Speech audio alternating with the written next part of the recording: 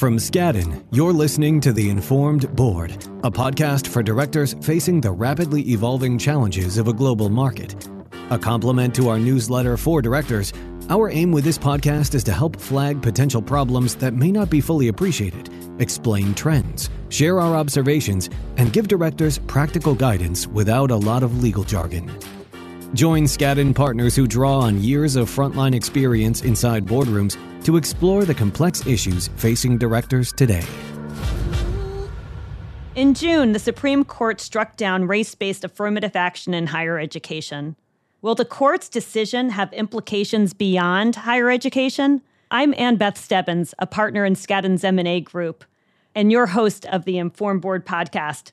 Joining me today to discuss the broader reach of the court's decision are David Schwartz, global head of Skadden's Labor and Employment Group, and Laura Flath, a partner in Skadden's Complex Litigation and Trials Group, who recently represented the University of North Carolina in the federal trial regarding the constitutionality of the use of race in undergraduate admissions. Laura, let's start out with a quick overview of the court's recent decision. What were the key holdings and what was the court's rationale? So there are three aspects of the court's holding that are particularly important to the broader context that we're discussing today. First, the majority opinion held that the university's proffered interests to support their consideration of race, while commendable, were not sufficiently measurable to satisfy the legal standard. Specifically, the court explained that because courts cannot determine when the claimed benefits, such as fostering innovation or enhancing cross-racial understanding, have been reached, they were not sufficiently measurable. The court also emphasized the need for a connection between the means employed, so in the case of Harvard and UNC, considering race as a factor in admissions, and those goals pursued. Second, contrary to prior precedent expressly permitting the use of race as a, in quotes, plus factor, the court focused on the zero-sum nature of the admissions decision outcome. Does someone get in, do they not? And the court found that a benefit provided to some applicants on the basis of race, but not others, is necessarily discriminatory. The court further reasoned that race-conscious admissions programs inherently engage in stereotyping by permitting a preference on the basis of race alone. Third, the court focused on the fact that there was no defined endpoint in these programs when the university said they would no longer need to consider race in their admissions outcome, emphasizing a sort of 25-year sunset provision that had been talked about in prior case law on the use of race in affirmative higher education admission. Those are really the three main aspects of the holdings that are sort of being looked at, both in the context of higher ed as well as broader context. Are you anticipating cases being brought in the future that seek to apply these holdings to other contexts? The plaintiff that brought these suits in both Harvard and UNC has stated in public interviews that the landscape has shifted and that litigation will both continue and will proliferate. In fact, we started to see some of this litigation outside of the context of higher education already starting before the Supreme Court's decision in June, and we expect it to continue in a variety of contexts outside of higher ed. Before we move on to the litigation landscape, it might be important to ground our audience, David, in DEI programs generally, and how they've evolved and what the current state of play is prior to the recent Supreme Court decision. Walk us through that. Sure. DEI programs have been around for a long time, and they cover a lot of different ground. From my perspective as an employment lawyer, they start with how do we think about recruiting to make sure we're getting a diverse group of employees into our company. DEI efforts then continue while people are employed. Many employers have affinity groups or employee resource groups, ERGs. And those are really groups that help support various groups of employees within an organization. DEI may impact other areas like mentoring and training, making sure that typically underrepresented groups who may not have had the same opportunities for mentors or training along the way get that mentoring and training in a more formalized way. So of the policies that you described, David, are there any that are likely targets of plaintiffs who are seeking to expand the reach of the Students for Fair Admissions decision? Sure. I think what we're seeing right now, Ann-Beth, is plaintiffs focusing on what it is that companies are saying about their DEI programs. In other words, for those who are publishing programs or talking about programs in race-conscious, zero-sum ways, that's where the plaintiff groups are focusing their attention. We've seen it with some hiring programs that are designed specifically for underrepresented minorities. We've already seen a couple of lawsuits brought in that area, and we've seen it in a few others as well. There are a number of groups out there looking at corporate filings like proxy statements and ESG reports to see how companies describe their efforts. And where they see language that describes programs in exclusionary, race-conscious way, they're going after those programs first. That's really the low-hanging fruit here. So what's really interesting to me is the plaintiffs here are not necessarily the aggrieved party. It's not someone who didn't get in or someone who didn't get the job. It's organizations that are looking at this more systemically. Is that right, Laura? Absolutely right, Ann-Beth. And that is a feature of what we're seeing, especially in this corporate context. Frequently, the plaintiffs or potential plaintiffs in these actions are, as they would describe themselves, public interest organizations, which then can either seek to sue in sort of a representative capacity. If perhaps they are a shareholder in a corporation, they can seek to sue in a shareholder derivative suit brought against the directors and officers and executives of a particular company, or can sue sort of to impose, to say we would have applied for this program if we had been eligible in particular internship programs that were only open to certain underrepresented minorities.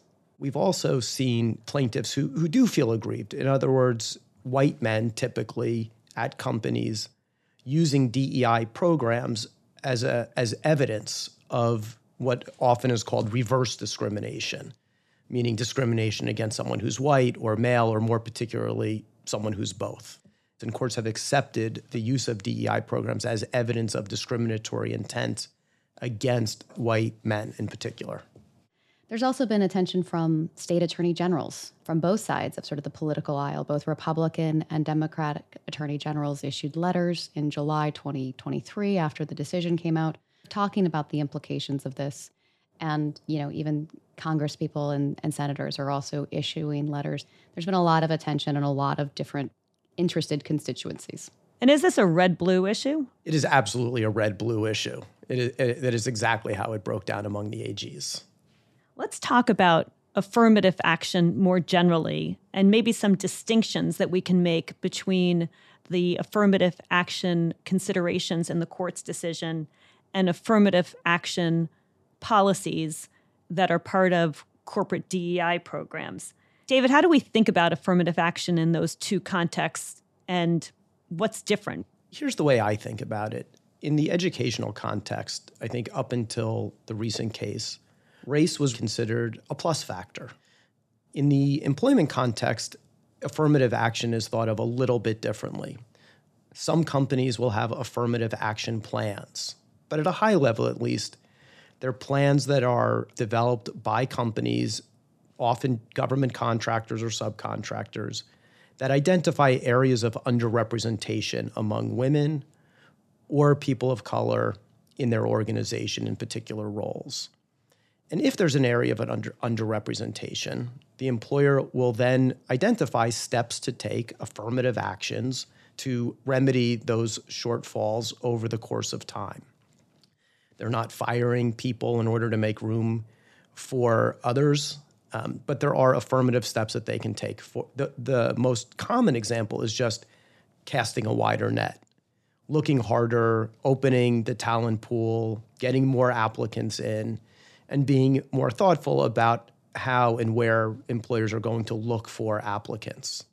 Tying some of the mentoring and training programs that we've talked a little bit about to affirmative action plans can be another step that employers can take with a greater degree of comfort that those plans will not later be challenged. So affirmative action plans are required for government contractors? They are required for government contractors if the government contract is big enough They're also required for government subcontractors. That is, someone who the main contractor hires to work on the government program, again, subject to certain dollar limitations. And is there any conflict between those requirements and the court's decision? Can you square the limitations on affirmative action that were part of the court's decision with the requirement that companies who do business with the government have affirmative action plans? The way I look at it, race is used differently in these two different contexts. In the educational context, it was considered as a factor in making a decision on who should get, who should receive an acceptance. In the employment context, we're really looking at areas of existing underrepresentation in the existing cohort, and then looking for ways to close that gap over time in a way that still picks somebody who is the best qualified, or at least equally qualified for the position. One other point that's worth thinking about, affirmative action. Some employers are required to have affirmative action plans, like we talked about, government contractors. But companies can adopt their own affirmative action plans on a voluntary basis if there's an underrepresentation of a particular group. And I think over time, we may see employers making more use of voluntary affirmative action plans so that they can connect the steps that they want to take on a DEI front to a particular underrepresentation. That will provide a greater level of safety and defense for them in promoting these programs. But could also draw the attention of plaintiff organizations as well to these types of programs. It could do that too, yes. I think from an overall perspective, as I think about it, Annbeth, there's risk on both sides. There's risk to doing nothing. There's risk to doing too much, if too much is the right way to put it. In other words, DEI efforts should, over the long run, create a bigger pipeline with more people in entry-level positions and in a pipeline for a promotion over time. The trick has always been, and now just under a greater microscope, employers cannot make those decisions in an expressly race-conscious way. So back to the red-blue question, have the two political sides focused at all on affirmative action plans and whether or not those should be limited? I haven't really seen anyone coming after affirmative action plans yet. Whether that will change in time, I don't know, but that has not been the focus of the plaintiff groups that we've been talking about. I'd agree with that. I think you even saw some splits in the EEOC, commissioners with respect to DEI policies, similar to the red-blue divide that we talked about with the state attorney generals, but none have really sort of specifically focused on affirmative action plans in the employment context. So, Laura, we talked earlier about plaintiffs finding policies to attack by going through proxy statements, filings that corporations make with the SEC, public statements that corporations are making. How should companies be thinking about their messaging around DEI programs in light of this plaintiff focus? The law in this context has not changed. That being said, companies should always strive to be truthful and accurate in those public statements. In this environment, everything a company puts out, particularly about DEI programming, is likely to be scrutinized. What a company is saying publicly, what it says internally, and how it actually implements these policies that it's talked about. The policies and messages that we see sort of getting the most scrutiny are ones that the plaintiff organizations have described are ones that can be viewed as either racially exclusionary or zero-sum. So in that context, too, especially if it's messaging about hiring or spend quotas, if quotas are tied to bonuses or compensation, those are places in the messaging where I think it's really important to be very truthful and very accurate about how the policies and programs are intended to apply and how they actually do apply. The pressure applies both ways. Companies that have put out statements, policies about the importance of their DE&I initiatives may also get pressure from shareholders or other entities seeking to ensure that a company is living up to those commitments. Companies very much facing, I think, pressure from both directions of the political spectrum right now on these issues. Aspirational goals are okay from a legal perspective. Where employers and companies are finding more difficulty is setting quotas. One of the things employers should be thoughtful about is in setting goals and thinking about the rewards for satisfying those aspirational goals. How are people going about achieving those goals? And so while it might be fine to have an aspirational goal, if that aspirational goal is then tied to some kind of monetary reward, people may be incentivized to take shortcuts and hit their goals in a way that's not entirely proper. One of the things we've seen in other contexts are shareholders using books and records demands in order to gather more information about a company's internal practices. Have we seen any 220 books and records demands for information about DEI policies, implementation of DEI policies, measurement of DEI objectives, or anything else that might be the focus of plaintiffs? Is this a tool in their toolbox? I think it's always a tool in their toolbox and is sort of frequently used in this context. Of course, depending upon whether or not they're a shareholder of the company, whether they've made a demand, all of the sort of similar permutations that we typically see in that context. So it's not just the messaging, it's really internal practices as well that are coming under scrutiny. I think in the first instance, we've sort of seen the messaging be the sort of low-hanging fruit, but it would not surprise me if we sort of start to see more of that uptick as the pressure to seek change in these policies to the extent that continues. What has been the reaction of investors? Are investors making more demands on corporations to show the benefit to the business of DEI policies? I think from what I've seen so far, the big investors are sitting on the sidelines on this one. They're not really wading into whether DEI programs at particular companies are good or bad, should exist or not exist, or how they should be implemented. There are a few investors out there who have agitated for more DEI, but as far as big institutional investors, I haven't really seen that happening. In light of potential expansion of the decision, what should corporate boards be doing? The first thing is going back and looking at your public filings and looking at your public statements and seeing what have you said about your programs, and are there adjustments that could and maybe should now be made in light of the standard that's been announced by the court. We've said a couple of times, and I'll just maybe reiterate it, the law didn't really change in the employment space. But I think what has happened is plaintiff firms are looking much more closely at what's being said. And they're far more likely to take action if there's something obvious that they can go after. And so I think the very first thing to do is just look at what you're saying through the eyes of what a plaintiff's firm would do with what you're saying. I think in addition to looking at your public statements, looking at your policies and practices to ensure full compliance with the law and staying apprised of recent developments as this area of the law continues to evolve. Are your DEI objectives clear and connected to specific business goals? Are those initiatives and programs distinct from and able to succeed without the use of impermissible racial quotas? In terms of affinity groups, the sort of employee resource groups that David mentioned, are those initiatives and programs open to all? Are there policies that potentially could be viewed as providing, say, a zero-sum advantage on account of race? And are your public statements accurately describing your initiatives and policies as they're implemented? Additional considerations, I think, for a board and a company to really look at your governance process, periodic checks and reports, and fundamentally, what's the business rationale for the strategies that a company has decided to put in place already? Is there evidence? How are those initiatives helping to attract and retain key talent? What's the impact of your DEI strategies on risk of employment discrimination claims? Is there evidence about how diverse perspectives contribute to better decision-making and business outcomes? All of these ways in which a company can look at how returns from your DEI strategies are commensurate with the corporate resources that are being used to further those types of initiatives.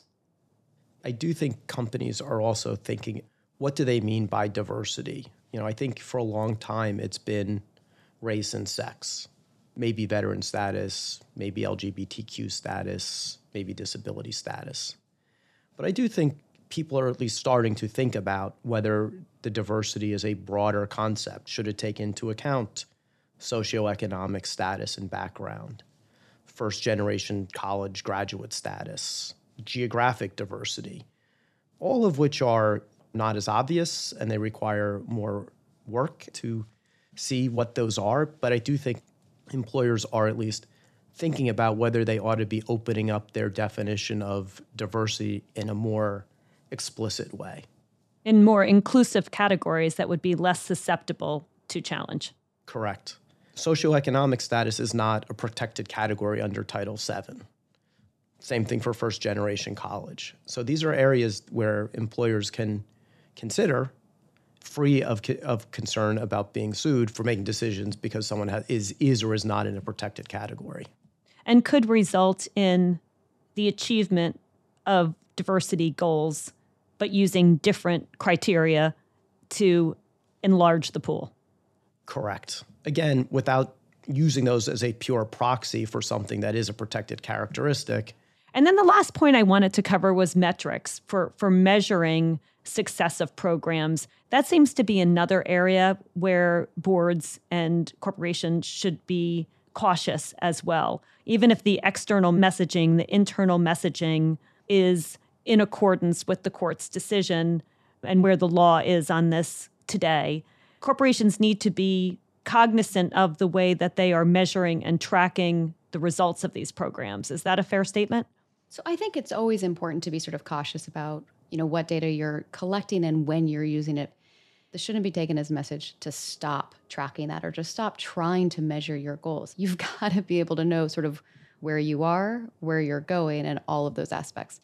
You should still know where, for example, vendor spend money might be going, how you're doing in terms of the diversity of your workforce or other pieces like that. You can track the diversity of your workforce and you can have a diverse workforce as a goal. It's the means to get to that goal that are subject to scrutiny. That's exactly right. So are you using a quota where you say we are going to hire to hit 25%? That's going to be different than saying we are at 22%. We'd ideally like to get to a higher percentage. But again, you're not then using race as sort of the decision-making factor in that sort of zero-sum outcome of this is why we're hiring someone. To be clear, you can't do that under the law now. Nothing from this decision has changed that. And it's just sort of making sure that people are really following the law with respect to those sorts of decisions. Well, Laura, thank you very much. David, thank you. I think this has been an informative session, and I hope you'll come back and join us as the law continues to evolve in this area. Thanks for having us. Thanks so much, Annbeth.